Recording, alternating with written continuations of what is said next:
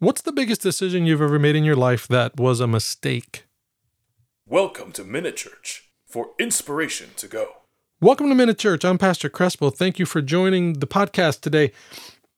We are continuing with the series of Why Jesus. One of the things for this series has been that you will make a lot of decisions in your life. Some small ones, some big ones. But there's one very, very big decision you're going to need to make. And this one you really don't want to get wrong. Think about the decisions that you've made in your life. What you've decided to do for work. Think about the very first job you took, not working, during the summers. I mean, after you've been out of school and then something you thought you were going to do for a long period of time or maybe even forever. Think of the person you chose as your spouse. Think of the first house that you bought. Each of those things said something about you, right? But they didn't just say something about you. Each of those things actually charted a path for the direction that your life was going to take.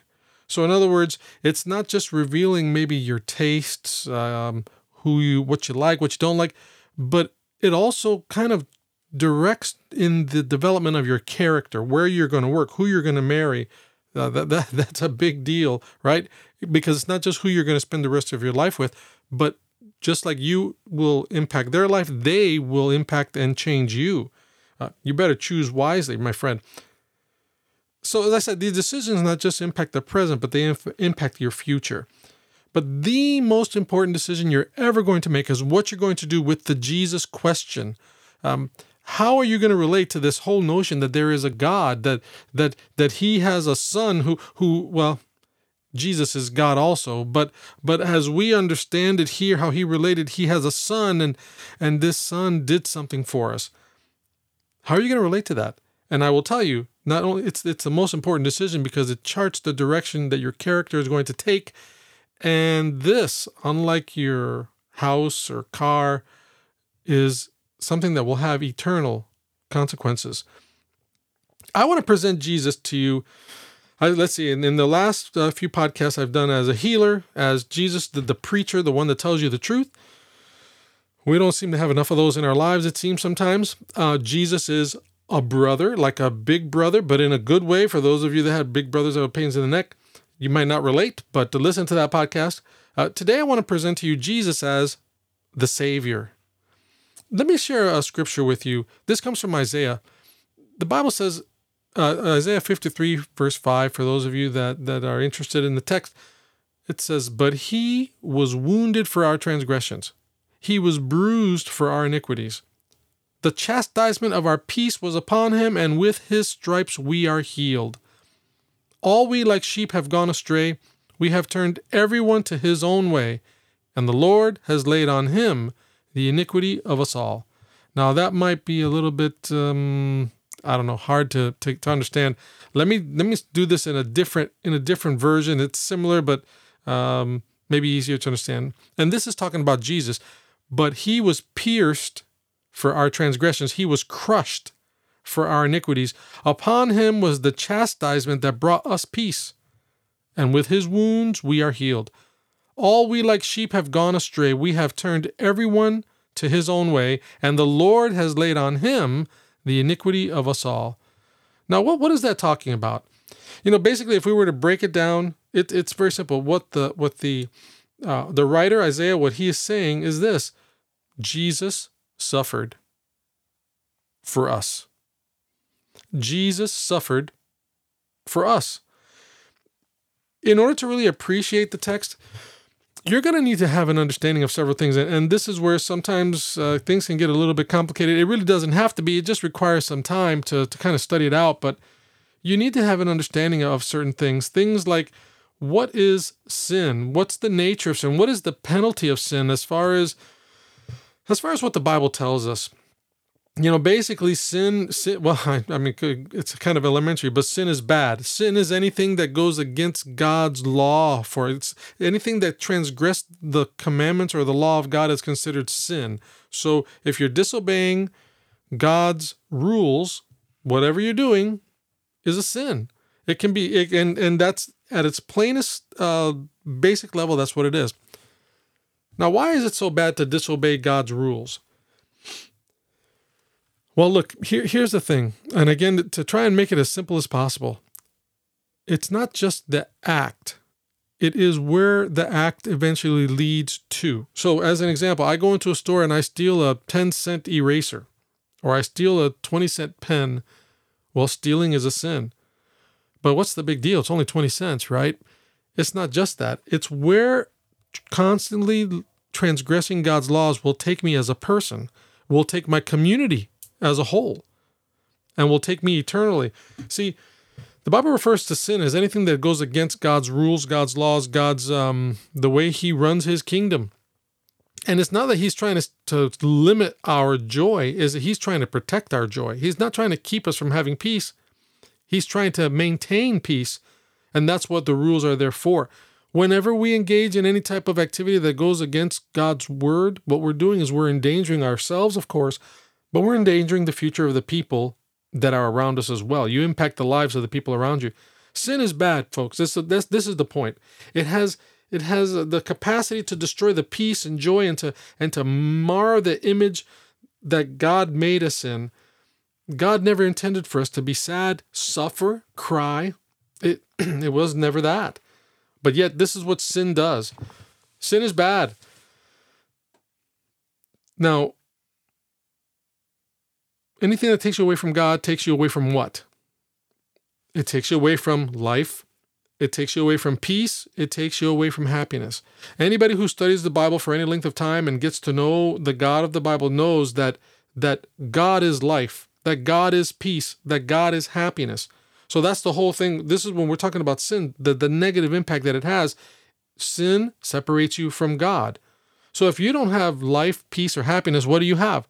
You have death, despair, and sadness. Friends, sin is a threat to the person and the people around them because it brings in its wake death, despair, and sadness. Imagine you as a parent. Would you let that into your house? What lengths would you go to keep that from entering into your house and ravaging your children? Then now you got a small picture of what God has to deal with. And here's the deal. Based on where we've been as a human race, if you read the Bible, how sin entered into the world, really death, despair, and sadness was our lot. It was our future until Jesus decided to step in. Why Jesus? Because Jesus is the Savior. He came to rescue us from these things. The Bible says in that text there that Jesus was pierced, right? If you've read Scripture, you know he had nails put through his hands when he hung on the cross. He was crushed for our iniquities, not literally crushed, but the crushing of his spirit and his heart because he had to carry the sins of the world on him. With his wounds, we are healed. The Bible tells us that Jesus chose to die for us so that we could receive oneness with God. Now, I don't know about you, but when I was young, I used to think about this. I went to church, and it's not like I really wanted to go to church, but my parents forced us to go. We didn't really have a choice. And the idea of this whole notion of Jesus dying for all the world, it just didn't really make sense to me. I didn't understand that. How could one man die for the entire world? Well, you need to think about it on a bigger picture. The truth is that one man dying for one person only redeems one person. But Jesus, being the creator of the universe, the one that made it all, we're all his, he gave his life in our place. The life of God for all the lives that have ever lived on planet Earth. He did that, and he did that willingly. This text is telling us that it's with his wounds that we find healing. Jesus is the Savior. It even says in verse 6, we're all like sheep. And I've been told, in some ways sheep are smart because they can hear and understand the voice of their shepherd above other shepherds. They can distinguish it. But in some ways, sheep are stupid. They find themselves in the most dangerous situations because they just are inattentive sometimes and they go off. But it says, we're all like sheep. Everyone's gone his own way. And what did God do? The Lord laid on him the iniquity of us all. Now I'm going to share something with you you may have never considered. For those of you that are churchgoers, maybe you've never considered this, but think about this and don't dismiss it out of hand. Think about Jesus on the cross and the Father up in heaven witnessing the scene.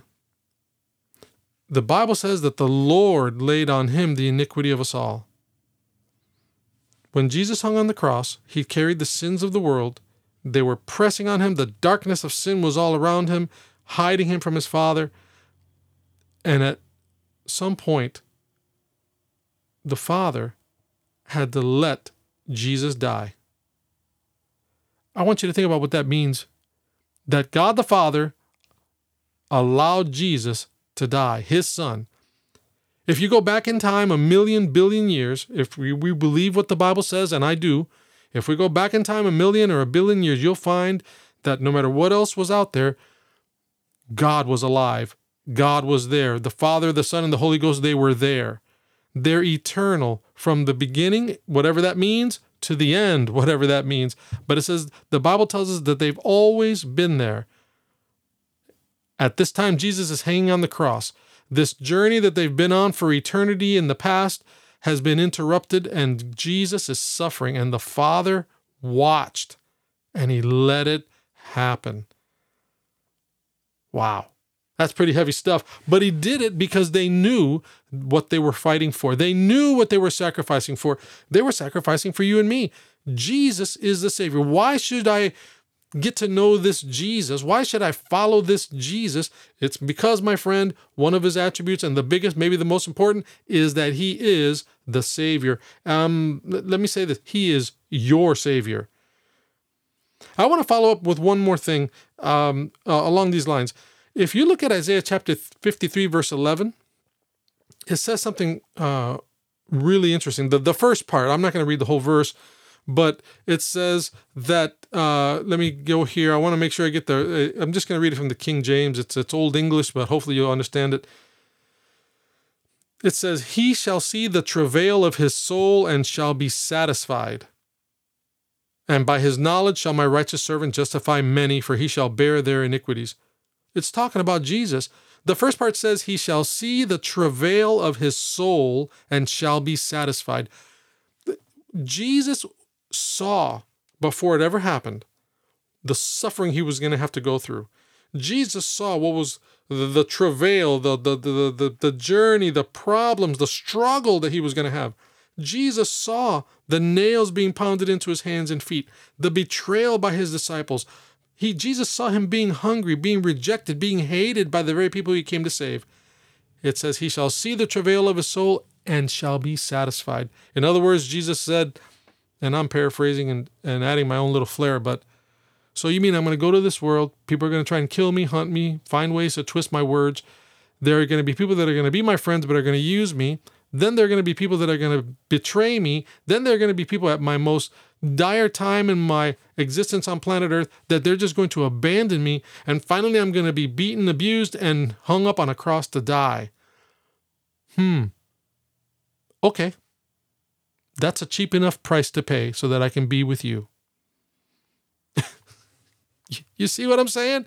Why Jesus? This is the most important question you're ever going to have to answer in your life. What will I do with the Jesus question? Is Jesus worthy to be accepted as my Savior and King?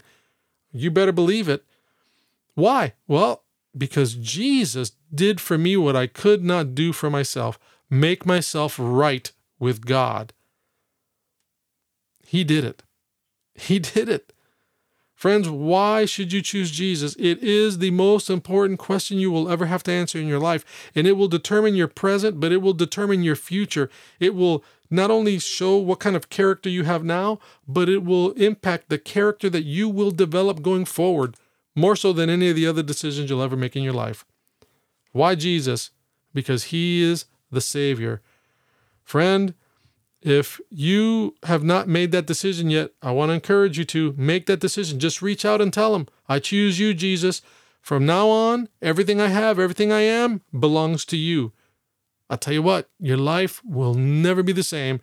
It will only get better from here. Listen, if you have not made that decision yet, if you have any questions based on this, or if you have made that decision, you just want to let me know, reach out to me, mytakemc@gmail.com. That's mytakemc@gmail.com. God bless you. I'm Pastor Crespo, and that is Inspiration to Go.